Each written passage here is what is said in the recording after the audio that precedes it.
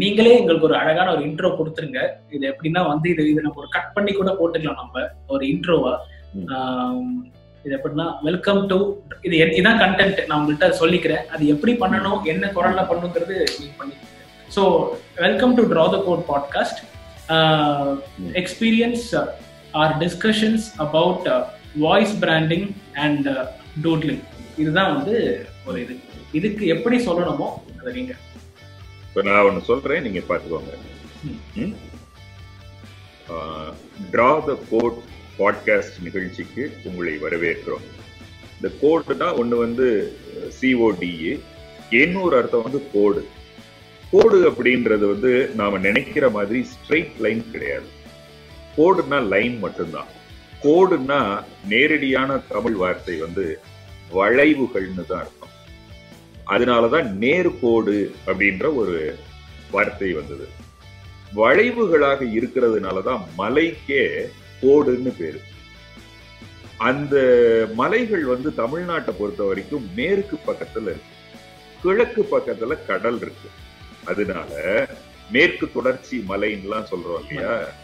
அப்ப கோடு வந்து மேற்கு பக்கம் இருக்கு. காற்று நம்ம ஊர்ல 4 திசைகள்ல இருந்து வீசும். 4க்கும் வேற வேற பேர் உண்டு.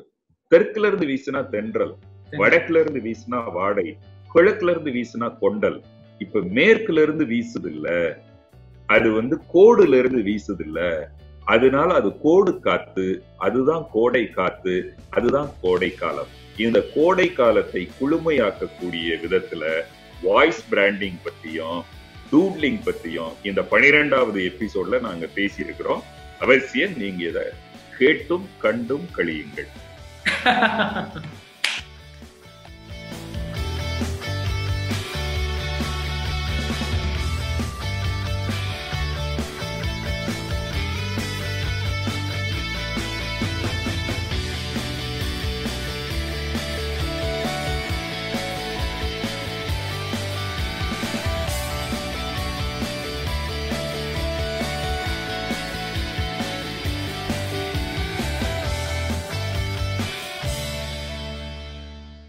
நீங்க வந்து எங்களோட கம்பெனிக்காக பாட்காஸ்ட்காக அக்செப்ட் பண்ணிக்கிட்டது, thank you so much for the accepting the invite sir.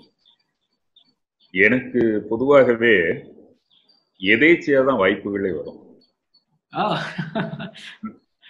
எப்படின்னா, நான் சன் டிவில நியூஸ் படிச்சுட்டு இருக்கும் போது திடீர்னு ஒரு நாள் வந்து ஜேம்ஸ் வசந்தன் வரல, நீ போய் கடிதம் படி அப்படின்னு சொன்னாங்க. வந்ததும் வருவதும்னு ஒரு நிகழ்ச்சி. அதுக்கப்புறம் என்ன ஆச்சுன்னா, அந்த நிகழ்ச்சி முடிகிற வரைக்கும் நான் தான் படிச்சேன். ஒரு பையன், இப்ப அவன் இறந்துட்டான், ரவின்னு ஒரு நியூஸ் ரீடர். அந்த பையன் வந்து ஸ்டாஃப் சன் டிவில.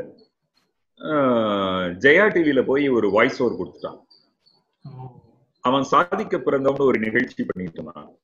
அவன் அந்த கோபத்துல அவனை சஸ்பெண்ட் பண்ணிட்டு என்னைய 1 வாரம் பண்ண வச்சாங்க. அதுக்கப்புறம் அந்த நிகழ்ச்சி முடிகிற வரைக்கும் நான் தான் பண்ணேன். எனக்கு திட்டமிட்டதை விட எதேச்சை தான் பயங்கரமா ஒர்க் அவுட் ஆகும்.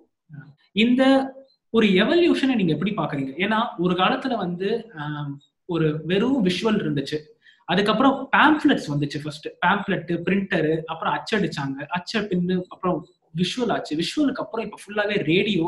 இப்ப நான் பண்றதே ஒரு பாட்காஸ்ட் ஆக்சுவலா. இதுவே ஒரு வாய்ஸ் பிரகாரம் தான் ஆக்சுவலா.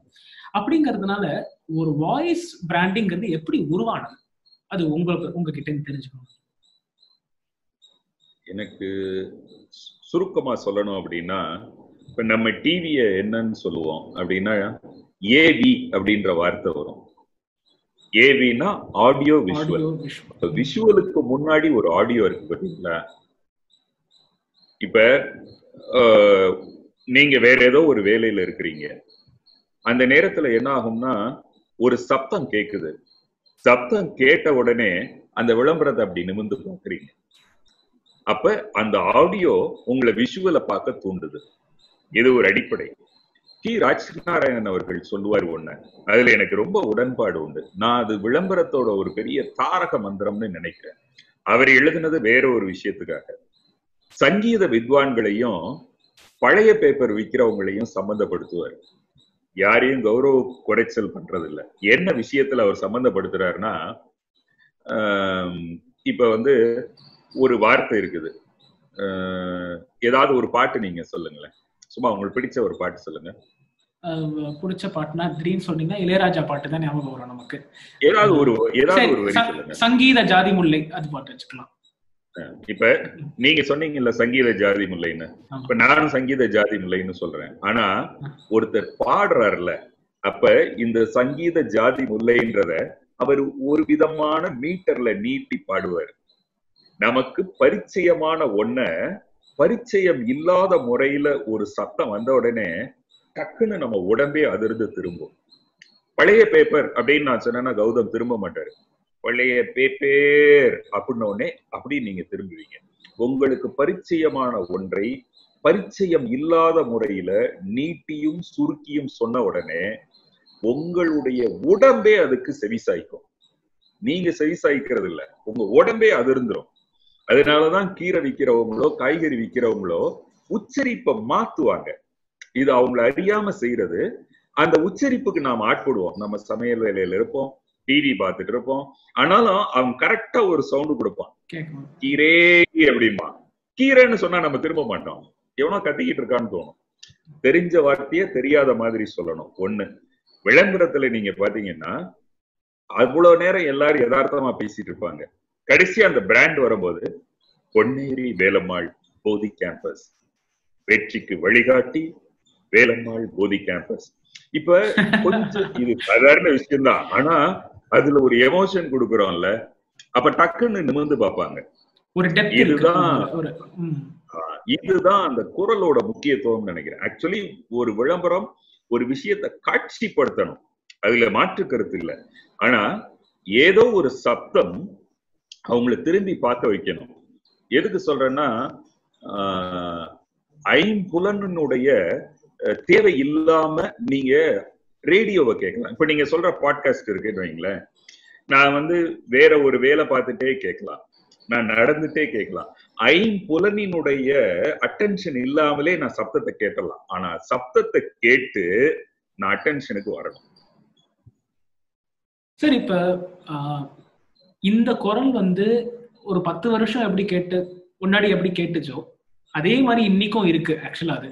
பட் அது எப்படி நீங்க மெயின்டைன் பண்றது அதெல்லாமே நம்ம அப்புறம் பேசலாம். நம்ம இந்த குரலை எப்படி இருந்தாலும் இந்த மாதிரி ஒரு பேஸ் குரல் கிடைக்கிறதுக்கு எல்லாருக்கும், நீங்களும் ஒரு ஹியூமன்ங்கிறதுனால கண்டிப்பா அந்த ஒரு வயசுக்கு அப்புறம் தான் அந்த ஒரு பேஸ் குரல் இந்த கட்ட குரலா மாறுறது இதெல்லாம் நடக்கும் ஆக்சுவலா. அது எப்போ உங்களுக்கு அந்த ஒரு டிரான்ஸ்ஃபர்மேஷன் நடந்துச்சு? யார் அதை ஃபர்ஸ்ட் வந்து கண்டுபிடிச்சாங்க? அதாவது இப்ப நீங்களா உணர்ந்தீங்களா நம்ம குரல் டிஃப்ரெண்டா இருக்கு அப்படின்னு சொல்லிட்டு, இல்ல யாராச்சும் கூட சொன்னாங்களா நீ பேசிக்கிட்டே இருப்பா கேட்க நல்லா இருக்கு அப்படி இந்த மாதிரி சொன்னாங்களா? இது என்ன ஃபர்ஸ்ட் அனுபவம் என்ன, எப்போ உங்களுக்கு தோணுச்சு?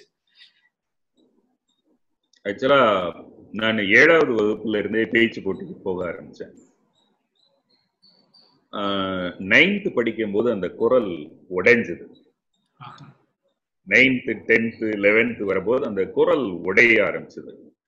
அப்ப என்ன ஆச்சுன்னா, முதல்ல மைக்ல பேசும்போது என் வாய்ஸே எனக்கு பயமா இருந்தது. நான் பேச்சு நிப்பாட்டிடுவேன், ஒரு லைன் பேசிட்டே இருப்பேன், எல்லாரும் என்னைய உத்து பார்ப்பாங்க. மற்ற பேச்சாளர்களை பார்க்கறத விட அந்த பேச்சு போட்டியில என்னை உத்து பார்ப்பாங்க, எனக்கு கூச்சமாயிரும். அப்புறம் என் குரலை நானே கேட்பேன், கேட்டு எனக்கு பயமாயிரும், நான் அப்படியே திணறுவேன். அதுக்கப்புறம் என்ன ஆச்சுன்னா, ஒரு சுவாரஸ்யமான சம்பவம், பேசிக்கிட்டே இருக்கிறாங்க, மைக்கு கரண்ட் ஆஃப் ஆயிடுச்சு, மைக் எடுக்கல, கூட்டமும் பேசுது, பேச்சாளரும் பேசுறாரு. ஒரு 3 பேர் உட்கார்ந்து மார்க் போடுவாங்க. பாயிண்ட்ஸுக்கு ஒரு 10 மார்க்கு, அப்புறம் அந்த கை அசைவுகள் இதுக்கு ஒரு 10 மார்க்கு, மாடுலேஷனுக்கு 10 மார்க்கு, இப்படிதான் அப்பெல்லாம் போடுவாங்க. எல்லாரும் பேசிக்கிட்டே இருக்கிறாங்க. என்னோட டர்ன் வந்தது. என்னோட டர்ன் ஒன்னும் பாயிண்ட்ஸ் எல்லாம் பெருசு இல்லை, ஆனா நான் கத்துன உடனே எல்லாரும் அமைதி ஆயிட்டாங்க. எனக்கு ஃபர்ஸ்ட் பிரைஸ் வந்துருச்சு. அப்புறம் தான் ஓஹோ, இந்த மைக்குக்கு ஏத்தபடி நாம பேசணும். இப்ப வெறுமணியே கத்தும் போது கடைசி ரோ வரைக்கும் அன்னைக்கு எனக்கு கேட்டுச்சு. இதை விட ஒரு சுவாரஸ்யம் வந்து என்னோட ஸ்கூல் டேஸ்ல நடந்தது. கண்ணதாசனோட ஒரு இயேசு காவியத்துல ஒரு 50 வரிகளை மனப்பாட்டம் பண்ணி பேசணும். நாளைய பொழுது நம்மிடம் இல்லை, கவலைப்படுவது கடவுளின் வேலை அப்படின்னு வரும். எனக்கு இந்த மனப்பாடம் வராது. நான் உணர்ந்து ஒரு விஷயத்த சொல்றதுன்றது வேற. நெட் அந்த அப்படியே சும்மா உன்னை மனப்பாடம் பண்ணிட்டு அடிக்கிறது வராது. ஆனா அந்த மனப்பாட போட்டியில சேர்த்து விட்டாங்க பேரு. ஒரு ஹாஃப் பெரிய ஹாலு, ஒரு ஹாஃப் வந்து ஸ்கூலு, அந்த சைடு ஒரு ஹாஃப் வந்து காலேஜ். 2 பேருமே கண்ணதாசனோட இயேசு காவியத்தை தான் பேசுறோம். எங்களுக்கு கொடுத்த 50 லைன் வேற, அவங்களுக்கு கொடுத்தது வேற. பெரிய ஜன சமூகமா இருக்குது, மைக் கிடையாது. அதனால நம்ம பேசுறது ஒரு 10 ரோக்கு தான் கேட்கும். அதனால ஒரே ஹால்ல அந்த பக்கம் காலேஜ், இந்த பக்கம் ஸ்கூலுக்கு காம்படிஷன் நடக்குது. நான் ஸ்கூலு +2 படிச்சுட்டு இருக்கேன்னு நினைக்கிறேன். நான் வந்தேன், எனக்கு வரும்போதே நம்பிக்கை இல்லை. அவ்வளவு கரெக்டா, அதாவது இந்த மேடைகள்ல பேசும்போது எப்படின்னா, ஏதோ ஒரு ஆடுல வரும், ஒரு ஜெம்ஸ் ஆடுன்னு நினைக்கிறேன், அப்படி எடுப்பான், பொல பொல பொல பொல. அத மாதிரி நம்ம கிட்ட முதல் வார்த்தையை சொன்ன உடனே அர்த்தம் புரியுதோ புரியல தடபுடன்னு சொல்ற அளவுக்கு மனப்பாடம் பண்ணியிருந்தோம்னா மேடையில தப்பிச்சிருவோம். இங்க பரீட்சை ஹாலுக்குள்ள போற மாதிரி கடைசி வரைக்கும் இப்படி படிச்சுட்டு போயிருந்தோம்னா மனப்பாட பாட்டை சொல்லக்கூடாது, கருத்தை சொல்லலாம். அதை நீங்க அப்படி இப்படி போட்டு தப்பிச்சு வெளில வந்துடலாம். பாட்டு சொல்றதுக்கு ஒரு திறமை வேணும், ஏன்றது கிடையாது. அன்னைக்கு அந்த பாட்டை நான் ஒழுங்காவே படிக்கல. அப்புறம் ஒரு 5 லைன் கூட சொல்லி இருக்க மாட்டேன். ஆனா என்ன ஆச்சுன்னா, நான் சொன்ன உடனே அந்த பக்கம் சத்தம் கேட்டு காலேஜ் பையன் பேசுவான் தெரியுமா, அவன் பேச்ச நிப்பாட்டிட்டான். இப்ப அங்க பாத்துக்கிட்டு இருந்தவன்லாம் இந்த பக்கம் திரும்ப ஆரம்பிச்சிட்டான். ஏற்கனவே எனக்கு மனப்பாடம் வரல, இதுல மொத்த பேர் என்னைய பார்த்த உடனே எனக்கு விலவிலத்து போச்சு. ஆனா என்ன ஒரு சந்தோஷமான விஷயம்னா, கீழே உட்கார்ந்து இருந்த மாணவர்களே நான் மறக்க மறக்க லைன் எடுத்து கொடுத்தாங்க. அப்போ அதுக்கப்புறம் நான் தெரிஞ்சுக்கிட்டது என்னன்னா, இப்ப இதெல்லாம் மைக் இல்லாம கத்துறது, அது ஒரு அட்டென்ஷன் கிடைக்குது நமக்கு. இது ஒரு இறையருள். நாம குரலுக்காக ஒன்றும் செஞ்சதில்லை. அது குரல் உடையும் போது அப்படி எக்கு தப்பா உடைஞ்சிருச்சு. இப்ப மைக்குன்னு வந்த உடனே இது வேற ஒரு கலையா இருக்கு. அங்க நாம இவ்வளவு சிரமப்பட வேண்டியதில்லை. அது ஒலியை வாங்கி ஸ்பீக்கர் ஒலியை பெருக்க போகுது, ஒண்ணு ஒலியை வாங்குது, ஒண்ணு ஒலியை பெருக்க போகுது. இப்ப இந்த தொழில்நுட்பத்துக்கு நாம போகணும். அப்ப ஒரு பேப்பர்ல ஒரு லைன் அண்டர்லைன் பண்ணீங்கன்னா அந்த இடத்துக்கு முக்கியத்துவம் வரும். இதே இது 10 லைன் இப்படி கீழே கோடு போட்டீங்கன்னு வைங்க, அந்த பேப்பரை திருப்பிடுவான். அப்ப பேசும்போது நான் கண்டுபிடிச்சது என்னன்னா, ஒரு இடம் மட்டும்தான் மேல போகும் உச்சஸ்தாயில. ஆனா அந்த ஒரு லைன் போறதுக்காக மற்ற எந்த லைனுமே உச்சஸ்தாயிக்கு போகக்கூடாது. எல்லா லைனுமே உச்சஸ்தாயில பேசக்கூடிய சில பேர் இருப்பாங்க, அவங்கள தலைவர்களாக மக்கள் எடுக்க மாட்டாங்க. இது நீங்க யார சொல்றீங்கிறதும் தெரியுது, பட் நான் மென்ஷன் பண்ண போறது இல்லை. சரி, இப்ப இந்த வாய்ஸ் அப்படிங்கிற ஒரு விஷயம் பேசினோம் நம்ம. அது என்னன்னா, குரல் எவ்வளவு முக்கியமானது பேசினோம். அதுக்கப்புறம் வந்து எப்படி வந்து அந்த எப்படி பயன்படுத்தணும் ஒரு வாய்ஸ, ஒரு ஸ்பீச்லயோ ஒரு மேடையிலயோ எப்படி பயன்படுத்தணும், இது எல்லாமே சொல்றது பேசிடலாம், அதெல்லாம் ஓகே. பட் கண்டென்ட்னு ஒண்ணு இருக்கணும், அதாவது விஷயம்னு ஒண்ணு இருக்கணும். அந்த இடத்துல ஏதோ காரணமே இல்லாம பேச்சுங்கிறதும் எந்த இதுக்கும் ஒரு அது ஒரு யூஸ் இல்லாதது. ஆக்சுவலா அந்த கண்டென்ட், அந்த நாலேஜ் எங்கேருந்து வருது? நீங்க என்ன மாதிரி புக்ஸ் படிக்கிறீங்க? நேரம் எப்படி செலவழிக்கிறீங்க டுவர்ட்ஸ் ரீடிங்?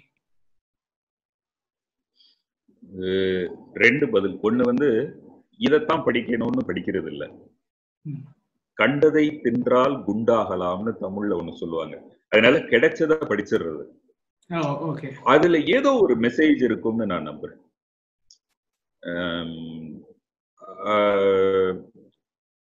எப்படி சொல்றேன்னா, ஒரு சாதாரண புக்கா இருக்கலாம், ஆனா அதுல ஏதோ ஒரு இடம் நமக்கு அப்படின்னு குத்திரும். ஒரு குழந்தைகள் புக்கை ஒரு தடவை மதுரை காமராஜ் யூனிவர்சிட்டியில ஒருத்தர் படிச்சுட்டு இருக்கிறாரு.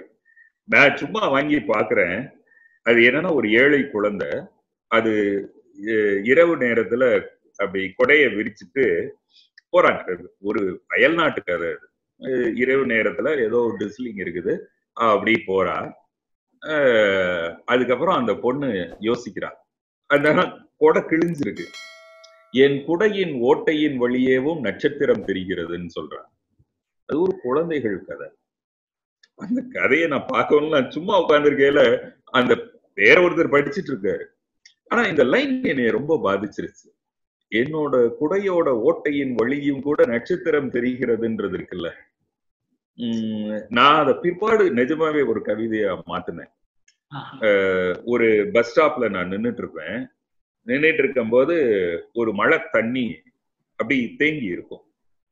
அந்த தண்ணி மாட்டுக்கும் உதவாது, மனிதர்களுக்கும் உதவாது. அந்த அளவு மோசமா இருக்கு அந்த தண்ணி. அப்படித்தான் நான் நினைச்சிட்டு இருக்கேன். திடீர்னு அந்த தண்ணிய பாக்குறேன். அந்த தண்ணியில நனையாமல் வானமும் மேக துணுக்குகளும் இருக்க கண்டேன் அப்படின்னு. நீங்க ஒரு பாடகரை விமர்சிக்கணும் அப்படின்னா உங்களுக்கு பாட தெரியணும், இல்ல பாட்டு பத்தியாவது தெரிஞ்சிருக்கணும். நான் பிரபுதேவாவை பத்தி பேசணும்னு வைங்க, நல்லா இருக்கு நல்லா இல்ல அப்படின்னு பேசணும்னா எனக்கு நடனம் பற்றின ஒரு பெரிய புரிதல் இல்லைன்னா அவரை நான் விமர்சிக்க முடியாது. ஆனா ஒரு பெரிய பேச்சாளரை கூட ஒரு ஆள் விமர்சிச்சிருவான். என்னன்னா, இவனுக்கும் பேச தெரியும், அவருக்கும் தெரியும். பேச்சுன்றது எல்லாருக்கும் தெரியும். அப்ப பேச்சு எந்த இடத்துல கலையாகுது, ஒரு வார்த்தை எந்த இடத்துல கவிதையாகுதோ அதே மாதிரியானதுதான். Still figuring out how to develop your business during this crisis period? First, you need to get a website. Go to the internet and search for acro.com, aakro.com. Our website plans starts from rupees 6,500 only. We've got 4 plans to offer our customers: the starter plan, the economy plan, the elite plan, and the newly launched gold bundle, especially for starterpreneurs. Hit on inquiry on any of your favorable plan, fill in your details and make sure to hit on submit. Stay home, stay safe and wash your hands. Don't forget to visit acro.com and subscribe to Acro Development Channel. சரி, இப்போ இது ஜென்ரலாவே இந்த தமிழ்நாடு அப்படின்னு சொல்றச்ச ரொம்ப கவித்துவமானது. அது ஏன்னா அதோட எனக்கு ஒரு டவுட் என்னன்னா, ஒன்று அது லாங்குவேஜ்னாலயா, தமிழ் அப்படிங்கிற கூடிய ஒரு லாங்குவேஜ்னாலயா, இல்ல அது பேசக்கூடிய ஆட்கள்னாலயா? அது ஏன்னா என்னால டிஃபரன்ஷியேட் பண்ண முடியும். ஏன்னா ஒரு குறிப்பிட்ட பர்சன் சொல்லணும்னா, இது நிறைய தடவை நான் சொல்லியிருக்கேன். இப்ப கலைஞர் கருணாநிதி அப்படிங்கிறது நான் சொல்லுவேன். அவரோட பேச்சாற்றலை பத்தி பேசுறச்சேன், அவரோட குரல்னாலயா எனக்கு சொல்ல தெரியல. அதே மாதிரி என்னோட எப்படின்னா, இந்த கூந்தல்ல இருந்து வரக்கூடிய அந்த மனம் இது மல்லிகை பூனாலயா இல்ல நிஜமாவே கூந்தல் இருக்கிற அந்த நறுமணமாங்கிறது எனக்கு சொல்ல தெரியல. உங்களோட கருத்து என்ன சார்? ஆக்சுவலா எனக்கு அந்த கருணாநிதியோட பேச்சு கேட்கறச்ச ஒருத்தர் மயங்கி போறாங்க, அந்த லாங்குவேஜ்னாலயா இல்ல அவரோட அந்த ஒரு குரல்னாலயா? அது முதல்ல அதுக்கு பின்னாடி ஒரு கவனிக்க வைக்கிற விஷயம் இருக்கும். இப்ப நீங்க கூந்தல்ல இருந்து மனம் வருதா, பூல இருந்து மனம் வருதா அப்படின்னு கேட்டீங்க. இப்ப ஒரு சாதாரண விஷயம் சொல்றேன். கல்யாணம்ன்ற வார்த்தைக்கு தமிழ் வார்த்தை திருமணம் இல்லையா? பூவில இருந்து பிரிக்க முடியாததாக இருக்கிறது என்னது? வாசனை. வாசனைக்கு பேர் என்ன? மனம். அப்ப பூவிலிருந்து வாசனை பிரிக்க முடியாததை போல கணவன் மனைவி இருவரும் பிரிக்க முடியாத உறவுக்குள் நுழைகிறீர்கள் அப்படின்றதுக்காக மனம் என்பதோட சேர்ந்து திருமணம் அப்படின்ற வார்த்தை வருது இல்ல. மொத்தமும் விவசாய சொல். அது 1000 காலத்து பயிர் அப்படின்னு திருமணத்தை சொல்லுவாங்க. அது ஒரு விவசாய நாகரிகத்தினுடைய சொல். இலை அப்படின்றது பெருசா இருக்கும். இலைக்கு முன்னாடி தளிர் அப்படின்னு இருக்கும். அந்த தளிருக்கு முன்னாடி கொழுந்து இருக்கும். இலைதான் பெரியோர்கள், தளிர் தான் கணவனும் மனைவியா, கொழுந்துதான் அவங்களுடைய தம்பி தங்கை. அதனாலதான் கொழுந்தன் கொழுந்தி அப்படி கொழுந்துல இருந்து வருது. இப்ப இங்க கருத்தும் இருக்கு. இந்த சொல்லாடல்லையே ஒரு கவித்துவம் இருக்கு. இப்ப நீங்க கேட்டீங்க ஏன் இங்க கவிதைக்கு ஒரு பெரிய பாரம்பரியம் இருக்குன்னா, அது இந்தியாவுக்கே சொல்லலாம். எதையும் இன்னொருத்தருக்கு சொல்லி வைக்கும் போது அதை பாடலாக சொல்லும் போதுதான் நினைவுல நிற்கும். இன்னைக்கு உள்ள மக்கள்கிட்ட நினைவாற்றல் பெருகணும்னா நிறைய பாடல்களை மனப்பாடம் பண்ணி வைக்கணும். இதுதான் ரொம்ப சிம்பிள். மத்த நீங்க என்ன செஞ்சீங்கன்னாலும் வராது. அது வசனத்தை கூட மனப்பாடம் பண்ணலாம். நீங்க சொன்ன கலைஞர் அவர்களோட பராசக்தி வசனம்னா மனப்பாடமா வச்சிருப்பாங்க. அப்போ மனப்பாடத்துக்கு ஒரு எதுகை மோனையோட உள்ள வாசகங்கள் டக்குன்னு மனசுல போய் பதியுது. இந்த மண்ணுக்கே ஒரு விஷயத்தை கவித்துவமாக வெளிப்படுத்துவதுன்றது காலம் காலமா இருக்கு. அதனாலதான் அந்த மரபு மீறாத பேச்சுக்கள் இருக்குல்ல. ஆனா அர்த்தமற்ற எதுகை மோனை அர்த்தம் இருக்கணும். கலைஞர் இதுல நீங்க சொல்றீங்க, அதுல அர்த்தமும் உண்டு. வெறுமனை தோசை ஆசை பூசை அப்படி இருக்காது. இப்ப எனக்கு தெரிஞ்ச ஒரு சம்பவம், நான் நடுவுல ஒரு மீட்டிங்ல கூட இப்ப இருந்துகிட்டேன். அப்ப திருப்பதி தமிழ்நாட்டுக்கு சொந்தமா இல்லையான்னு ஒரு பிரச்சனை வந்துச்சு. அப்ப எம்ஜிஆர் அவர்கள் முதலமைச்சர், அவர் என்ன சொன்னாருன்னா, திருன்றது தமிழ் வார்த்தை. அவர் சொன்னது திரு என்பது தமிழ் வார்த்தை, அதனால் திருப்பதி தமிழகத்திற்கு தான் சொந்தம் அப்படின்னு எம்ஜிஆர் சொல்லிட்டார். கலைஞர் இருக்கு, அவர் எதிர்கட்சி தலைவர், எப்படி ஒத்துக்குவார்? இப்ப இவர் சொல்லணும். அடுத்த பிரச்சனை என்னன்னா, திருன்றது தமிழ் வார்த்தைன்னு எம்ஜிஆர் சொல்லிட்டாரு. இப்ப அவரோட இவர் தமிழ் தெரிஞ்சிருக்கு அப்படின்றதையும் இவர் நிரூபிக்கணும். அப்ப அவர் என்ன சொல்றாருன்னா, திருன்றது தமிழ் வார்த்தை, அதனால திருப்பதி தமிழகத்துக்கு சொந்தம்னு சொல்றது ரொம்ப பலவீனமான வாதம். திருப்பதி கோவில்ல தமிழ் எழுத்துக்கள் இருக்கு, கல்வெட்டுக்கள் இருக்கு. நீங்க இன்னும் திருப்பதி கோவில்ல பாத்தீங்க, தமிழ் கல்வெட்டு இருக்கு. அங்க நடக்கக்கூடிய சில விஷயங்கள்ல தமிழ் பாரம்பரியம் இருக்கு. அதனுடைய கட்டிடக்கலையில தமிழ் கலாச்சாரம் இருக்கு. இப்படியெல்லாம் சொல்லி அதனால திருப்பதி தமிழகத்திற்கு சொந்தம்னு கேட்கணுமே தவிர, திருதான் தமிழ் வார்த்தை அதனால திருப்பதி தமிழகத்துக்கு சொந்தம்னு கேட்டா, கேரளத்தில் உள்ள திருவனந்தபுரமும் திருச்சூரும் கூட தமிழகத்திற்கு சொந்தம் தானா என்று திரு எம்ஜிஆரிடம் கேட்டால் அவர் திருவென விழிப்பார்னர். First step to grow in business is to get a website. The best place to go get a website for yourself is the internet. Go to the internet and search for acro.com, aakro.com. Now hit on get a website. We offer wonderful websites at starting from just rupees 6,500. We've got 4 plans. The favorable plan, if you find it, you can click on Enquire. It leads you to a form. Fill in the details and hit on Submit. Don't forget to wash your hands, stay home, stay safe. Don't forget to also visit our website www.aakro.com and subscribe to our channel Acro Development. முதல் advertisement எப்ப, அது எந்த advertisement அது சொல்ல முடியுமா? உங்களுக்கு voice வச்சு உங்களுக்கு பிராண்டிங் பண்ண அட்வர்டைஸ்மெண்ட் முதல் எந்த ப்ராடக்ட்?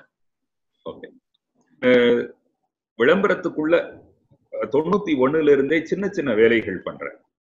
கேப்ஷன் எழுதுவேன், ஸ்டோரி போர்டுக்கு ஹெல்ப் பண்ணுவேன், இந்த விஷயங்கள்லாம் பண்ணிக்கிட்டே இருக்கேன். ஆனா எனக்குன்னு ஒரு ஷோரீல் கிடையாது. நான் 96ல தான் சன் டிவில செய்திகள் ஆரம்பிக்கிறாங்க. அதுல ஒரு 2-3 மாசத்துலயே நான் ஜாயின் பண்ணிடுறேன் செய்தி பிரிவுல. அதுக்கு முன்னாடியே தொலைக்காட்சியில 94ல இருந்தே ஒர்க் பண்றேன். 93ல சேட்டலைட் வருது, 94ல இருந்தே ஒர்க் பண்றேன். இருந்தாலும் என்னோட சிந்தனையில விளம்பரத்துக்கு ஒரு பெரிய இடம் உண்டு. அதுல இன்னொரு பையன் மூலமா மேனகா வெட்டிங் கார்டு 2000வது வருஷத்துல அவரோட அறிமுகம் கிடைக்குது. அவர் வாழ்க்கையில ஒரு பாலிசி வச்சிருக்காரு, விளம்பரமே பண்ணக்கூடாது. என் வாழ்க்கையில ஒரு பாலிசி, விளம்பரம் தான் நம்ம வாழ்க்கையில முக்கியம். நாங்க 2 பேரும் சந்திக்கிறோம். அப்ப ஃபர்ஸ்ட் மீட்டிங் சும்மா போகுது, என்னட்ட காட்டுறதுக்கு ஷோரீலும் கிடையாது. அப்ப அவர் சொல்றாரு, இப்ப நம்ம கடைக்கு விளம்பரம் பண்றதுனால என்ன ஆகும் அப்படின்னு கேட்கிறாரு. ஒரு தமிழ்நாடு ஃபுல்லா நீங்க உழுத மாதிரி ஆயிடும். நீங்க மெட்ராஸ்ல பெரிய ஆளு, வடபழனியில நீங்க தான் லேண்ட்மார்க். கோடம்பாக்கம் பிரிட்ஜ் சொல்லும் போதே லெப்ட்ல மேனகா அப்படின்னு சொல்லுவாங்க. Marriages are made in heaven, marriage cards are made in Menaka, எல்லாமே சொல்லுவாங்க. ஆனா இந்த இது டிவியில விளம்பரமா வரும்போது தமிழ்நாடு ஃபுல்லா உழுத மாதிரி ஆயிரும். நீங்க எங்க வேணாலும் மேனகா காடுன்ற விதைய போடலாம், அங்கெல்லாம் அந்த கடை முளைச்சிரும். அதுக்கு ஒரு கேப்ஷன் வைக்கணும் அப்படின்னு. அப்பதான் 1000 காலத்து பயிருக்கு ஆண்டாண்டு பாரம்பரியம் உள்ள மேனகா அழைப்பிதழ் அப்படின்னு. எனக்கு இந்த கேப்ஷன் வைக்கிறது ரொம்ப பிடிக்கும். மதுரையில வந்து பாண்டியன், ஆமா அந்த கேப்ஷன் நான் வச்சேன். மதுரையில பாண்டியன் ஊறுகாய்க்கு நான் தான் வச்சேன். ரொம்ப வருஷமா அவங்கள்ட்ட கேப்ஷன் இல்லாம இருந்தது. என்கிட்ட ஒரு ரேடியோ ஆடுக்காக வந்தாங்க. உண்ணும் உணவை ஊட்டி விடுவது பாண்டியன் ஊறுகாய் அப்படின்னு வச்சேன். அந்த கேப்ஷன் அது ஆக்சுவலி ஒரு தமிழ் பழமொழி தான். மாதா ஊட்டாத சாதத்தை மாங்கா ஊட்டும்னு. கேப்ஷன் வைக்கிறதுல எனக்கு ரொம்ப ஆசை. அந்த கேப்ஷன் வெச்சீங்கன்னா அதை நீங்க தான் பேசணும்னு தானே, நீங்களே உங்களுக்கு தான் சொல்லிப்பீங்களா? அந்த மாதிரி தான் இருக்கு உங்களுக்கு? அப்படி இல்ல. இது ஏன்னா இது உங்க மூலியமா வந்தது அப்படிங்கறதுனால உங்ககிட்ட வந்தா இன்னும் நல்லா இருக்கும் அப்படிங்கறது தானே இருக்கு உங்களுக்கு? அப்படி இல்ல, அந்த கிளைண்ட் முன்னாடி அந்த கேப்ஷனை நம்ம பல தடவை சொல்லிடுவோம். இப்படி எழுதி சொல்லி அவங்க அப்ப என்ன ஆயிடுவாங்கன்னா இன்னொரு வாய்ஸ்ல கேட்கும் போது அவங்களுக்கு உட்காராது. அந்த இடம் மட்டும் நீங்க பேசிருங்க அப்படிம்பாங்க. இதுல இன்னொன்னு என்னன்னா, எனக்கு கேட்கணும்னு நினைச்சது, இந்த அட்வர்டைஸ்மெண்ட் அப்படிங்கறத நம்ம பேசணும். பட் இதுக்கு முன்னாடி உங்களோட வாய்ஸ் ஆஸ் அ பிராண்ட் இருக்கு இல்லையா, அது நியூஸ்ல வரவேற்கும் போது எப்படி வரவேற்றாங்க? ஃபர்ஸ்ட் எக்ஸ்பீரியன்ஸ் டுவர்ட்ஸ் ஒரு இன்டர்வியூ மாதிரி போனீங்களா? How did it work out இந்த இடத்துல? 96ல நான் சன் டிவிக்கு போனது வந்து டாக்குமெண்ட்ரி பண்றதுக்காக போனேன். நான் எனக்கு ஒரு பக்கம் விளம்பரம், இன்னொரு பக்கம் டாக்குமெண்ட்ரிஸ் ரொம்ப பிடிக்கும். நான் போனது வந்து வாசல்கள் அப்படின்னு சொல்லிட்டு ஒரு டாக்குமெண்ட்ரி. இதான் கான்செப்ட். உலகம் முழுக்க வாசல் இருக்கும், ஆனா தமிழ்நாட்டுல மட்டும் வாசல் வேற மாதிரி இருக்கும். எப்படின்னா தமிழனோட வாசல் தெருவுல இருந்தே ஆரம்பிக்குது. வெளியவே வந்து வாசல்ல சாணம் தொளிச்சு கோலம் போட்டு ஆரம்பிச்சிருவாங்க. அந்த கோலத்திலயும் வந்து ஒவ்வொரு மாதமும் ஒவ்வொரு மாதிரி இருக்கும். கார்த்திகை மாசத்துல வந்து விளக்குகள் வைப்பாங்க அந்த கோலத்துல. மார்கழி மாசத்துல வந்து சாணத்துல பூசணி பூ வைப்பாங்க. ஏன்னா பூசணின்றது கொடியிலிருந்து வர்றது. அப்ப கொடின்றது தொப்புள் கொடின்னு சொல்லுவாங்க, உறவுக்கான ஒரு குறியீடு அது. இப்ப அந்த காலத்துல வந்து திண்ணைகள் இருக்கும். அந்த திண்ணைகள்லயே 2 உண்டு. மன்னர் நகர்வலம் வரக்கூடிய திண்ணையில தலையணை இருக்காது, பிளாட்டா இருக்கும். சாதாரண திண்ணைகள் வந்து சாஞ்சுக்கிற மாதிரி தலையணையோட இருக்கும். ரொம்ப முக்கியம் என்னன்னா, எதிர்த்த வீட்டுல இருக்கக்கூடிய நபரோட சண்டை போட்டிருப்பாங்க, வீட்டுக்குள்ள நுழைய மாட்டாங்க. ஆனா அந்த வீட்டோட நல்லது கெட்டதுக்கு வரும்போது அந்த வீட்டுக்கு எதிர்த்த வீட்டு திண்ணையில தங்குவாங்க. முக்கியம் என்னன்னா, திண்ணையில யார் தங்குறாரோ அவருக்கு தான் முதல் உபசரிப்பு. அதுக்கப்புறம் தான் வீட்டுக்குள்ள இருக்கிறவங்களுக்கே சாப்பாடு வரும். அப்படியே ஒரு கலாச்சாரம் இருந்தது. ஆமா ஆமா. இன்னைக்குதான் திண்ணை வந்து சோஃபா மாறிடுச்சு அப்படின்றாங்க. ஆனா சோஃபால தெரிஞ்சவனை தான் உட்கார விடுவோம், திண்ணையில யார் வேணா வந்து உட்காரலாம். அப்ப அந்த ஜாதிக்காரர்கள் அந்த அப்படித்தான கட்டமைப்பு இருந்தது. அந்த தெருவுல வந்து தங்குவாங்க. தங்கும் போது மார்கழி மாசத்துல இந்த மாதிரி பூசணி பூ வச்சிருக்கிறத பாத்துட்டாங்கன்னா அவங்க போய் ஊர்ல சொல்லுவாங்க, அந்த வீட்டுல வந்து 2 பூசணி பூ பார்த்தேன், திருமணத்துக்கு 2 பெண்கள் இருக்கிறாங்க, நம்ம வீட்டுல நிறைய பூ பூக்குதுன்னு எடுத்து வச்சிடக்கூடாது. எத்தனை பெண் திருமணத்துக்கு இருக்கிறாளோ அவ்வளவுதான் அங்க பூ வைக்கலாம். அது ஒரு மௌன மொழி. அவங்க ஊர்ல போய் சொல்லுவாங்க. சொன்னதுக்கு அப்புறம் வர்ற மாசம் தை, அறுவடை மாசம். தை பிறந்தா வழி பிறக்கும், கையில காசு இருக்கும், போய் சம்பந்தம் பேசுவாங்க, திருமணம் நடக்கும். இப்படி வாசல்ல இருந்தே தமிழனோட தெருவுல இருந்தே தமிழனோட வாசல் ஆரம்பிச்சிருது. இப்படி வாசல்கள் சார்ந்து ஒரு டாக்குமெண்ட்ரி பண்றதுக்காக போறேன். கான்செப்ட் எல்லாம் பிடிச்சிருச்சு. ஆனா அப்ப அந்த டாக்குமெண்ட்ரி பண்ணல. அப்ப என்ன செஞ்சாங்க, அப்ப இந்த பேஜர்னு ஒரு கான்செப்ட் உண்டு, இடுப்புல ஒண்ணு கட்டிக்கிட்டே சுத்துவோம். ஆமா, யாரும் எந்த மெசேஜையும் ஒழுங்கா சொல்ல மாட்டாங்க. கால் மீ அப்படின்னு போடுவாங்க, கால் இமீடியட்லி அப்படிவாங்க. எதுக்குன்னே தெரியாது. தெருவுல ஏதாவது ஒரு பிசிஓ பார்த்து போய் போன் பேசணும். அதுல வந்து ஒரு மெசேஜ் வருது, நாளைக்கு மத்தியானத்துல இருந்து நீ நியூஸ் படிக்கிற அப்படின்னு சொல்லி. என்னைக்குமே நியூஸ் மாதிரி படிச்சுக்கிட்டு இருந்த, இல்ல என்னைக்குமே டாக்குமெண்ட்ரிக்கு பேசுற மாதிரி ஒரு அழகான சுத்த தமிழ் பேசிட்டு இருக்கிற பொழுது, வெளியில எங்கேயாச்சும் நீங்க ஒரு பெண்ண ஒரு ஒரு பர்சனலா வெளியே போறச்ச, யாரையான்னு பாக்குறச்ச ஒரு ஆர்டா ஃபீல் பண்ணிருக்காங்களா? இல்ல அந்த மாதிரி ஏதாவது சம்பவம் நடந்திருக்கா? சார் நீங்க இப்படியும் பேசுவீங்களா அப்படின்னு சொல்லிட்டு ஏதாவது நடந்திருக்கா? நீங்க கேட்க வந்தது வந்து அதுல எல்லாம் ஒரு செந்தமிழ் இருக்கும், எழுத்து தமிழ் இருக்கும். திடீர்னு பேச்சு தமிழுக்கு மாறும்போது என்ன ஆகும் அப்படின்னு எனக்கே என் மேல ஒரு அபிப்பிராயம் இருக்கு. நான் காலேஜுக்கு வர்ற வரைக்கும், கல்லூரிக்கு வர்ற வரைக்கும் எனக்கு பெரிய நண்பர்கள் கிடையாது. ரொம்ப செலக்டிவான நண்பர்கள் தான் உண்டு. எங்க அப்பா லைப்ரரியில இருந்து கொண்டு வர்ற புக்ஸை தான் நான் படிப்பேன். அதனால எனக்கு இப்பவுமே எனக்கு ஒரு எண்ணம் இருக்கு, என்னுடைய பேச்சிலேயே எழுத்தினுடைய தாக்கம் இருக்கு, ப்ரோஸோட தாக்கம் வந்து என்னோட பேச்சுல இருக்கு. அது இயல்பாவே இருக்கு. நான் அது 12th வரைக்குமே எனக்கு பெரிய நண்பர்கள் இல்லை. காலேஜ் வந்ததுக்கு அப்புறம் தான் அந்த அன்யூனிஃபார்ம் போட்டோம் பாருங்க, யூனிஃபார்மை தூக்கி போட்டுட்டு அன்யூனிஃபார்ம் போட்டுட்டு வர்ற அப்பதான் முதல்ல முடிய ஜாஸ்தியை வளர்த்தது, இந்த மாதிரி எல்லாம் கொஞ்சம் மாற்றங்கள் வர ஆரம்பிச்சது. காம்படிஷன் வந்து ஒரு மதுரைக்குள்ளேயே போயிட்டு இருந்ததுல இருந்து ஒரு குற்றாலத்துல காம்படிஷன் போறது, ஒரு திண்டுக்கலுக்கு காம்படிஷன் போறது, சென்னைக்கு காம்படிஷன் போறது, ஸ்டேட் லெவல் நடக்கிறது, இப்படி பல காலேஜ்ல இருந்து வரக்கூடிய டேலண்ட் எல்லாம் பார்த்து பிரமிச்சது. இப்படி வந்தது அப்பதான். நியூஸ் படிக்கிறதுன்றதுல எனக்கு என்னன்னா, ஒரு விஷயத்த புரிய வைக்கிறதுன்னு நான் நினைக்கல. இந்த செய்தியை நான் படிச்சு புரிஞ்சுக்கிட்டு நான் பகிர்ந்துக்கிறேன். நான் ஃபர்ஸ்ட் அதை படிச்சு எனக்கு அது என்ன செய்தின்னு புரிஞ்சிடணும். எனக்கு புரிஞ்சிருச்சுன்னா அதற்குரிய மாடுலேஷன், எங்க பாஸ் கொடுக்கணும், எங்க கமா கொடுக்கணும், எங்க செமிகோலன், எங்க ஹைபன், எல்லாமே நம்மளோட ஆடியோல வந்து நாம் அதை புரிஞ்சுக்கிட்டோம்னா வேற ஒரு வேலையில இருக்கக்கூடிய நபர் கூட நாம செய்தி படிச்சோம்னா அந்த செய்தி அவங்களுக்கு புரிஞ்சிடும். நாம புரிஞ்சுக்கலன்னா நம்ம செய்தி படிக்கல நம்மளை பார்த்தா கூட நியூஸ் புரியாது. சத்யா ராஜகோபால் மேடம்லாம் இப்ப ஒரு அக்கியோ மொரிட்டோ அப்படின்னு ஒரு பேர் வருதுன்னு வைங்க, நாங்கெல்லாம் யோசிக்கவே மாட்டோம். ஜப்பானிய இயக்குனர் அக்கியோ மொரிட்டோ அப்படின்னு படிச்சிருவோம். அது அக்கியோவா. இப்ப கூட ஐகேன்னு ஏதோ ஒரு புக் வருது, அதை சொல்லும் போது ஐக்கா அப்படின்னு சொல்லணும். சொல்லும் போது அப்படி சொல்ல மாட்டாங்க, ஏதோ, ஆனா அது ப்ரொனன்சியேஷன் ஐக்கா அப்படின்றாங்க. இங்கிலீஷ்ல ஆனா அது வாசிங்கன்னா வேற மாதிரி வந்துடும். நாங்கெல்லாம் வந்து படிச்சுட்டே போயிருவோம். என்ன நம்பிக்கைன்னா நமக்கு தெரியாது மட்டும் இல்ல, கேட்கறவருக்கும் கேட்கறவங்களுக்கும் தெரியாது தானே. இப்ப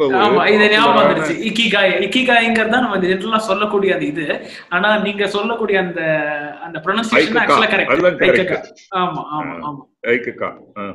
இப்ப இந்த நீங்க சொன்னீங்கல்ல வேற ஒரு உச்சரிப்பு சொன்னீங்கல்ல, அது வந்து நம்ம இங்கிலீஷ் அப்படியே படிச்சிருவோம். ஆமா, வாய்ஸ்ங்கிறது இவ்வளவு நேரமா பேசிட்டு இருந்தது, உங்க வாய்ஸ் கேட்டோம் நாங்க. இது வந்து வீடியோவா போட போறது, அதே நேரத்துல ஆடியோவாவும் போட போறது இந்த பாட்காஸ்ட்.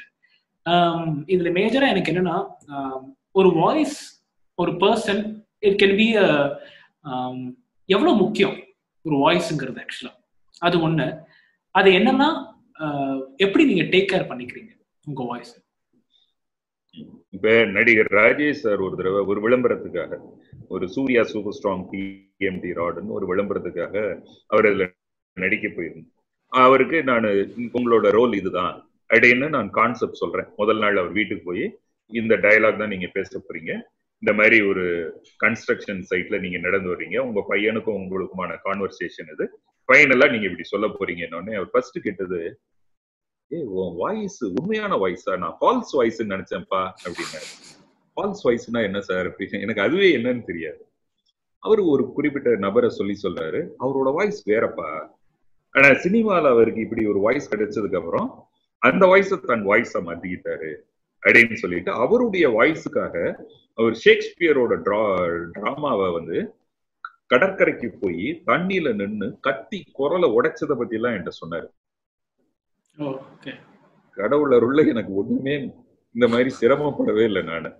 ஆனா இதனுடைய மெயின்டெனன்ஸ் கேட்டீங்கல்ல, அது ஒரு பாயிண்ட். நான் நடுவுல ஒரு 40 நாள் நியூஸ் படிக்க முடியாம தொண்டை கட்டி இருந்தது. எனக்கும் ஆச்சு, இன்னொருத்தருக்கும் ஆச்சு. அவரை வேலையை விட்டு அனுப்பிச்சிட்டாங்க. போதும் நீ படிச்சதுன்னு என்னையே ஏதோ வச்சிருந்தாங்க. அப்ப என்னென்னமோ ட்ரீட்மெண்ட் ஆச்சு, ஒன்னும் வேலைக்கு ஆகல. அப்புறம் கட்சியா ஒரு ஹோமியோபதி டாக்டர்கிட்ட போனோம். அவர் சொன்னாரு, நான் ஒரு வாரம் ஒவ்வொரு அலர்ஜிக்கா மாத்திரை தர்றேன் அப்படின்ட்டு நான் என்ன சாப்பிட்டேன் போனேன்னு கேட்டுக்கிட்டாரு. கேட்டுக்கிட்டு ஒவ்வொரு நாள் ஒன்னொன்னு கொடுக்குறாரு. குரல் ஒன்னும் இம்ப்ரூவ் ஆகல. ஒரு நாள் கூல் ட்ரிங்க்ஸ் அலர்ஜிக்கு ஒரு மாத்திரை கொடுத்தாரு. மறுநாளே சரியா போச்சு. 40 நாள் தொண்டை கட்டி இருந்தது. எனக்கு கூல் ட்ரிங்க்ஸ் அலர்ஜி. அப்பதான் தெரியும் எனக்கு கூல் ட்ரிங்க்ஸ் அலர்ஜின்னு. அதனால இப்ப நண்பர்கள் வந்து கட்டிங்ல கூல் ட்ரிங்க்ஸ் ஊத்துவாங்க. நான் கூல் ட்ரிங்க்ஸே கட்டிங் அளவு தான் குடிக்க முடியும். அவ்வளவுதான், ஒரு மட்டை குடிச்சிட்டு வச்சிருக்கேன். கூல் ட்ரிங்க்ஸ் குடிக்க முடியாது. ஐஸ்கிரீம் அதாவது என் பக்கத்துல வந்து உட்காந்துக்குவாங்க. இந்த ஹோட்டல்ல லஞ்ச் முடிச்சுட்டு ஐஸ்கிரீம் தராங்கன்னா என் பக்கத்துல உட்காந்துக்குவாங்க. என்னன்னா நான் ஒரு ஸ்பூன் எடுத்துட்டு கொடுத்துருவேன். அந்த சபலத்துக்காக ஒரு ஸ்பூன். ஏன்னா இல்லன்னா அடுத்த ஆள் சாப்பிடல எச்சி வரும். இது ஒரு ஸ்பூனை சாப்பிட்டுட்டோன்னு வைங்க, அவனுக்கு வயிற்று வலி வராம போகும். எங்க அம்மா வந்து ஒரு 15 மூலிகையை வச்சு ஒரு மருந்து பொடி பண்ணுவாங்க. கடுக்காய், நெல்லிக்காய், சித்தரத்தை, டீல கூட அதிமதுரம் போட்டுதான் கொடுப்பாங்க. அது நான் சும்மா அதை அப்பப்ப சாப்பிட்டுக்கிட்டே இருப்பேன். ஒரு டீ சாப்பிடறதுக்கு முன்னாடி, காஃபி சாப்பிடறதுக்கு முன்னாடி அந்த 15 மூலிகையை சேர்ந்த பொடி, அதுக்கு திரிபலா சூரணம்னு பேரு, வீட்டுலதான் செய்வாங்க. அது நான் சாப்பிடுவேன். அது நிறைய பேர் வந்து அதை சாப்பிட்டா வாய்ஸ் நல்லா வரும்னு என்ன கேட்காம என் டப்பாவை தூக்கிட்டு போயிட்டுலாம் இருக்காங்க. நீங்க கேட்டது டப்பிங் கொடுப்பீங்களான்னு. அதுக்கு முன்னாடி அதுக்கு ஒரே ஒரு இந்த சம்பவம். ஆக்சுவலா ஒரு தடவை வந்து ஏதோ ஒரு டிவியில, எந்த டிவின்னு தெரியல, அப்போ வந்து இது ஒரு இந்த சம்பவமா தான், ஒரு காமெடி சம்பவமா தான். ஒரு பெரிய சிங்கர் வந்து கிஷோர் குமார் நினைக்கிறேன், ஹிந்தி சிங்கர். அவர் வந்து என்னன்னா, அவர் எங்கேயோ ஒரு ரிமோட் ஏரியாவுக்கு வந்து பாட போயிருக்காரு. அவர் பாட போகும்போது ஒரு இடத்துல தங்கணும் அப்படிங்கிறதுனால அந்த ஏரியாவோட ஒரு ஒரு ஒரு ஒரு நல்ல வெல்த்தியான குடும்பத்துல வீட்டுல போய் தங்குறாரு. அப்ப தங்கும் போது என்ன ஆகுதுன்னா, அவங்களோட பையன் வந்து இவர் எங்கெல்லாம் போறாரோ, பாத்ரூம் போறாருன்னா அங்க பின்னாடியே ஃபாலோ பண்ணிட்டு எட்டி பாக்குறது எல்லாம் பண்ணிட்டு இருந்தாரு. உடனே அவர் சொல்றாரு, இதெல்லாம் சரிதான், பட் பிரைவசி கொஞ்சம் வேணும் உனக்கு, நீங்க இப்படி பண்றீங்களேன்னு. உடனே அந்த பையன் சொல்றாரு, இல்ல அவங்க அப்பா சொல்றாங்க, இல்ல பையனுக்கு ரொம்ப ஆசை பாடணும்ட்டு, அதனால வந்து இந்த மாதிரி நீங்க என்னெல்லாம் பண்றீங்களோ அதெல்லாம் வந்தா குரல் வந்துடும் போல இருக்கு, அந்த மாதிரி நினைச்சுக்கிட்டே உங்க பின்னாடி வராங்க, ரொம்ப பெரிய ஃபேன் அப்படின்னு சொல்லிட்டு. அதெல்லாம் சரி, இப்ப எல்லாரும் பார்க்காதீங்க, அவர் மட்டும் பார்க்கட்டுங்கிற மாதிரி ஏதோ சொல்லிட்டு விட்டுறாரு. நெக்ஸ்ட் டே வந்து கான்சர்ட் இருக்கு. உடனே என்ன பண்றாரு, அவர் வந்து டீ இருக்கா கொஞ்சம் அப்படின்னு சொல்லிட்டு கேட்கிறாரு. டீ வந்து கொடுக்குறாங்க. அப்புறம் வந்து கொஞ்சோண்டு அந்த எலுமிச்சங்காய் ஊறுகாய் இருக்கா, இருக்கே அப்படின்னு சொல்லிட்டு வந்து கொடுக்குறாங்க. உடனே என்ன பண்றாங்க, எலுமிச்சங்காய் ஊறுகாய் எடுத்து டீல போட்டு ஒரு கலக்கி குடிச்சிடுறாரு. அவருக்கு தெரியும் இந்த பையன் பாக்குறாங்கிறது அவருக்கு தெரியும். ஆக்சுவலா ஏன் அப்படி பண்ணீங்க அப்படின்னு கேட்கறச்ச, கடைசி முழுக்க எனக்கு பண்ண தொல்லைக்கு இவன் கடைசி முழுக்க டீல எலுமிச்சங்காய் ஒழுங்கா பண்ணிக்கிட்டே தான் குடிக்க போறான், என் குரல் வரும் நினைச்சிட்டு குடிக்க போறான்னு சொல்லிட்டு நினைச்சிட்டு இருக்காரு. அதனால அந்த மாதிரி நீங்க யாருக்காவது பண்ணிருக்கீங்களா? இல்ல அந்த மாதிரி யாருக்காச்சும்? இல்ல, என்னோட ஆபீஸ்க்கு வர நிறைய பேர் அந்த பொடி டப்பா கொண்டு போனதா சொல்லுவாங்க. எங்க அந்த டப்பா வேணும் அப்படின்னா, இல்ல அவர் வந்தாருல, அவர் வந்து சொல்லிட்டு தான் தூக்கிட்டு போனாரு, இதை வச்சுட்டுதான் உங்க ஆள் வந்து கிளம்பிட்டு இருக்காரா, இந்த பொடிதான் ரகசியமா, நானும் சாப்பிட்டு காட்டுறேன். Still figuring out how to develop your business during this crisis period? First, you need to get a website. Go to the internet and search for acro.com, aakro.com. Our website plans starts from rupees 6,500 only. We've got 4 plans to offer our customers: the starter plan, the economy plan, the elite plan, and the newly launched gold bundle, especially for starterpreneurs. Hit on inquiry on any of your favorable plan, fill in your details and make sure to hit on submit. Stay home, stay safe and wash your hands. Don't forget to visit acro.com and subscribe to Acro Development Channel. Doodles அப்படிங்கிறது வரச்ச உங்களுக்கு எப்ப அதுல ஒரு interest வந்துச்சது? நிறைய பேருக்கு டூடில்ஸ்னா என்னன்னு தெரியாது, இன்னமும் தெரியாது. ஆக்சுவலா ரொம்ப ஈஸியா சொல்ல போனா, இந்த ஏதாவது ஒரு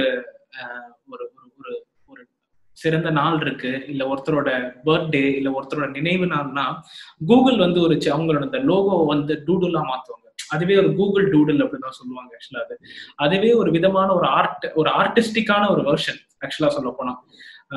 ஸோ அதை பத்தி சொல்லுங்க சார். எங்கேருந்து உங்களுக்கு இந்த கார்ட்டூன்ஸ் அண்ட் டூடில்ஸ் அதை பத்தின இன்ட்ரெஸ்ட் உங்களுக்கு எப்போ உங்களுக்கு வந்துச்சு? What is your first inspiration towards that? ஆக்சுவலா முதல்ல நான் போஸ்டல்ல கார்ட்டூன் கத்துக்கிட்டேன். அப்போ சந்தனு வித்யாலயா அப்படின்னு சொல்லிட்டு ஒருத்தங்க போஸ்டர்லயே கத்து கொடுப்பாங்க. அதுல நான் கார்ட்டூன் கொஞ்சம் கத்துக்கிட்டேன். எனக்கு அதுல உற்சாகம் வந்தது நான் 88-89ல ஆனந்தவுடன்ல மாணவ நிருபரா செலக்ட் ஆயிருந்தேன்.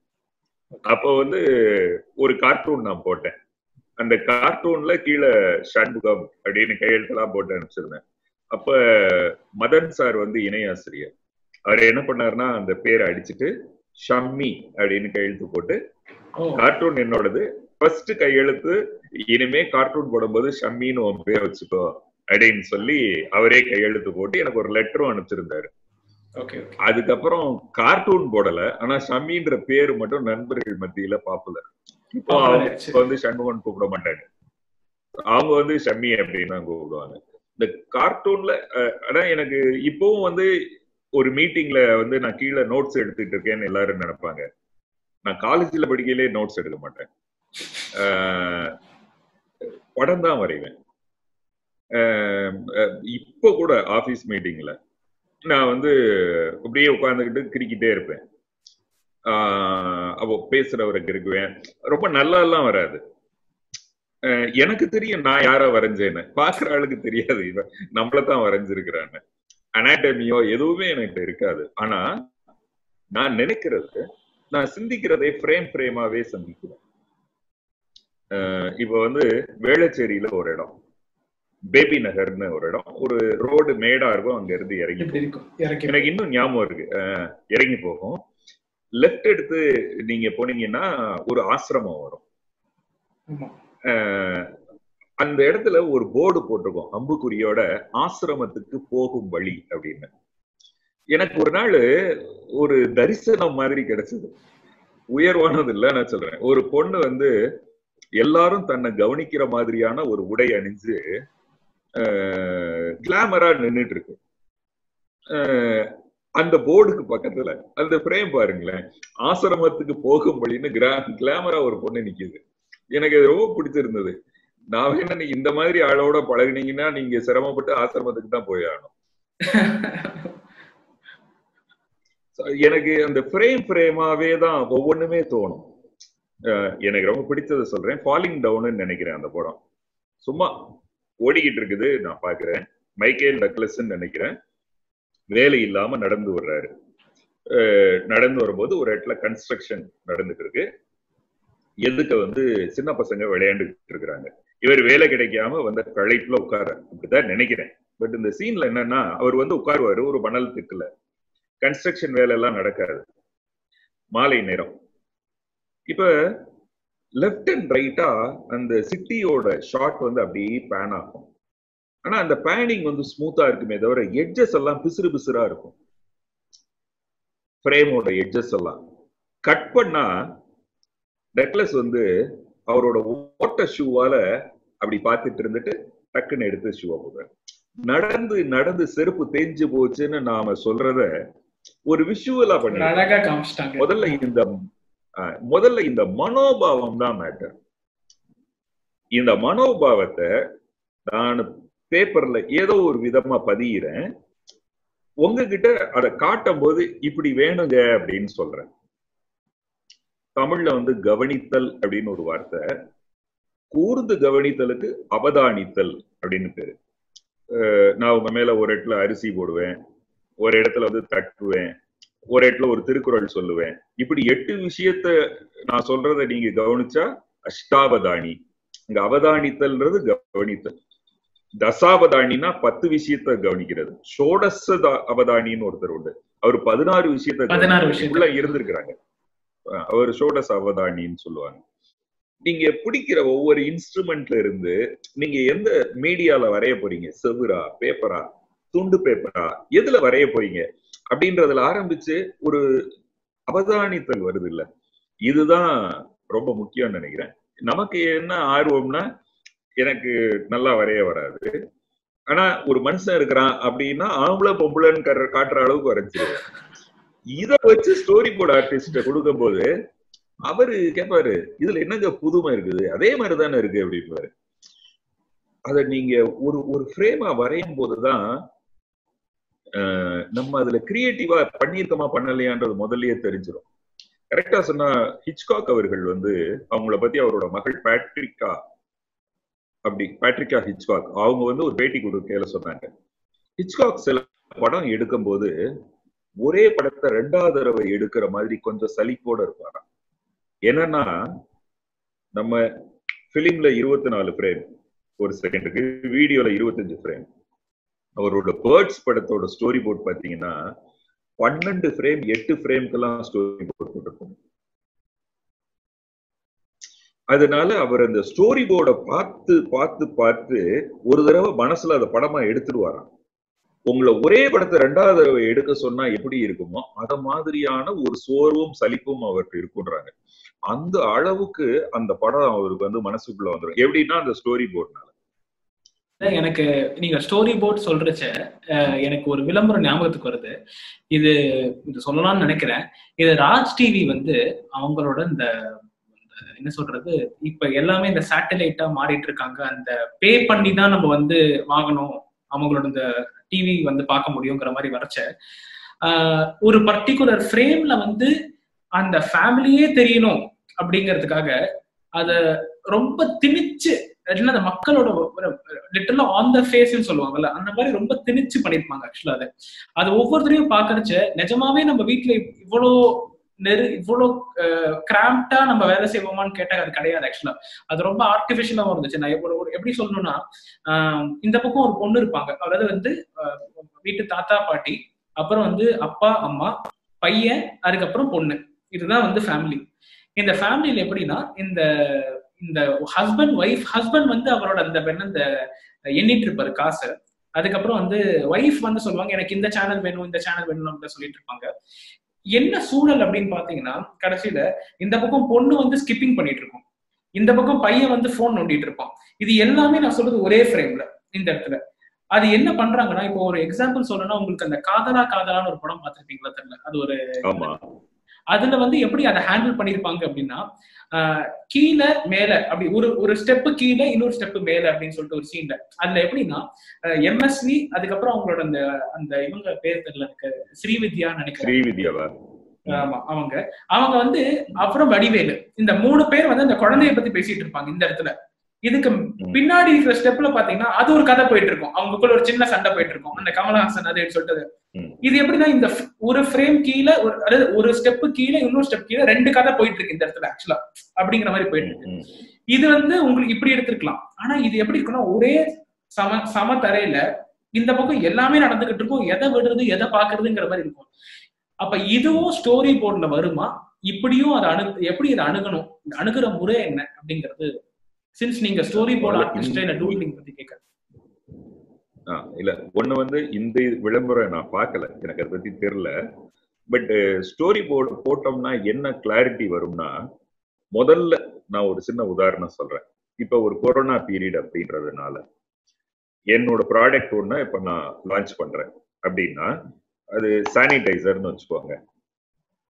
இப்ப இதுல வந்து என்னெல்லாம் சொல்லணும் அப்படின்னா, இது வந்து ஹேண்ட் சானிடைசர் மட்டும்தான். இத நீங்க வந்து பொருட்களின் மேல போட்டு அதை துடைக்கிறதுக்கு யூஸ் பண்ணக்கூடாது. கைப்பிடியை துடைக்கிறேன், ஃப்ரிட்ஜை துடைக்கிறேன்னு யூஸ் பண்ணக்கூடாது ஒண்ணு. அடுத்தது, இதை கொண்டு போய் டாய்லெட்டோட தரையில ஊத்தி தண்ணியை போட்டு கழுவிடவும் கூடாது. இது தரையை கிளீன் பண்றதுக்கும் இல்லை, பொருட்களை கிளீன் பண்றதுக்கும் இல்லை, இது ஹேண்ட் சானிடைசர் மட்டும்தான் அப்படின்றத இப்ப இது ஒரு பாயிண்ட். இதுக்கப்புறம் இது வந்து கொரோனாவை 100%ன்ற வார்த்தையை சொல்லிட முடியாது, 99.9% கொல்லும் அப்படின்னு ஆய்வறிக்கைகள் சொல்லுது அப்படின்னு நீங்க அதை பத்தி வாங்கிக்கணும். மூணாவது, இத சொல்ல வேண்டியது யாரு? ஒரு ஹவுஸ் ஒய்ஃப் சொல்லணுமா, இல்ல ஒரு குழந்தை சொல்லணுமா? பிள்ளைக்கு கூட தெரியுது உனக்கு தெரியாதா அப்படின்றத சொல்லணுமா? எப்படி இந்த இதை அணுகிறது? இந்த கிளாரிட்டி நமக்கு கொண்டு வந்துடணும். கொண்டு வந்துட்டு நேத்து வரைக்கும் நம்ம வேற ஒண்ணு வித்துட்டு இருந்துருவோம். நம்ம வந்து சோப் இண்டஸ்ட்ரியிலே இல்லாம வேற ஒரு உள்ள சாப்பிடக்கூடிய ஒரு லேகியமோ மருந்தோ தேனோ அப்படி ஒரு ப்ராடக்ட்ல இருக்கிறோம் அப்படின்னா அந்த கிரெடிட்டை இங்க எப்படி கொண்டு வர்றது? இதெல்லாம் தான் இப்ப நமக்கு முன்னாடி இருக்கக்கூடிய கேள்விகள். இது முதல் கட்டம். இதுக்கப்புறம் இதை எந்த மார்க்கெட்ல சொல்ல போறேன்? தமிழ்நாடு மார்க்கெட்ல சொல்ல போறேன்னா, இந்தியன் மார்க்கெட்டுக்கே பொதுவா சொல்ல போறேன்னா, இல்ல சவுத் இந்தியா ஃபுல்லா தெரிஞ்ச மாதிரி ராதிகா மாதிரி ஒரு மேடம் வந்து அவங்கள தெலுங்குல தெரியும், கன்னடத்துல தெரியும், மலையாளத்துல தெரியும், தமிழ்ல தெரியும், இவங்க சொல்ல போறாங்களா? இதெல்லாம் வேண்டாம், என்னோட கான்செப்ட் ஜெயிக்கும் அப்படின்னு சொல்லி கான்செப்டுக்குள்ள போறேன் நான். இதெல்லாம் வச்சு அடுத்த கட்டம் போயிடும். இதுக்கப்புறம் இந்த கிளாரிட்டிக்கு அப்புறம் இதை எவ்வளவு டியூரேஷன்ல நாம செய்யலாம்? அடுத்தது கூடுமான வரைக்கும் நம்முடைய இலக்கு தான் இருக்கணும். ஆனா அட்வர்டைஸ்மெண்ட்டை பத்தி நான் என்ன நினைப்பேன்னா, தனியா ஒரு ஆர்ட் வந்து அப்படியே ஆர்ட்டாவே இருக்கும், தனியா ஒரு வியாபாரமாவே இருக்கும். எந்த பேஸ்ட்ல எது இல்லை, ஆனா ஆளுக்கு ஒரு பாயிண்ட் எடுத்துக்கிறாங்கல்ல. ஒருத்தர் வெண்மையான பற்கள் பாரு, இன்னொருத்தர் வெண்மையான பல்லுதான், அதை தேய்ச்சா வரும். நான் வந்து அதுல இருக்கக்கூடிய கிருமிகளையும் கொல்லக்கூடிய ஒரு விஷயத்த வச்சிருக்கேன் பாரு. இன்னொருத்தர் க்ளோஸ் அப்பா நின்று நீங்க பேசணும்னா என்னோட பேஸ்ட் தான் வேணும் அப்படின்பாரு. இன்னொருத்தர் 10 விஷயம் இல்லைன்னா 10வது அப்படின்பாரு. அடுத்தது ஒரு குழந்தைய உள்ள கொண்டு வருவார். ஒரே பேஸ்டுக்குள்ள ஆளாளுக்கு ஒண்ணு எடுத்துக்கிறாங்கல்ல. இப்ப டமால்னு வந்து இப்ப பாரம்பரியத்துக்குள்ளேயும் வர்றாங்க. நீங்க வந்து இந்த மாதிரி ஹெர்பல்லாம் அதுல இருக்குது அப்படின்றாங்க, உப்பு இருக்குது அப்படின்னு சொல்லி. எப்படி வந்து ஒரு படத்துக்கு ஒரு ஸ்கிரீன் பிளேவோ அந்த மாதிரி அட்வர்டைஸ்மெண்ட்க்கு ஒரு டூடல் அந்த மாதிரி நீங்க சொல்ல வரீங்களா? எப்படி இது? ஆமா, முதல்ல ஒரு கான்செப்ட், இந்த கான்செப்ட் சார்ந்த விஷுவலைசேஷன் ஆரம்பிக்கிறதுல அந்த இடம் தான் டூடல். இதோட இம்ப்ரோவைஸ் பண்ணி ஒரு ஸ்டோரி போர்டுல ஃபைனலைஸ் ஆகுது இல்ல, அங்க ஒரு கையெழுத்து போடுவாங்க, இதுதான் ஸ்டோரி போர்டுன்னு. நான் திரும்ப நினைக்கிறது ஒண்ணுதான், விளம்பரத்திலையும் சரி வெற்றியாளர்கள் பத்தியும் சரி, ஒரே விஷயத்தை தான் பாக்குறாங்க, எல்லாரும் பாக்குற மாதிரி அவங்க பாக்குறது இல்லை. Thank you so much, sir. Thank you for your time. நன்றி.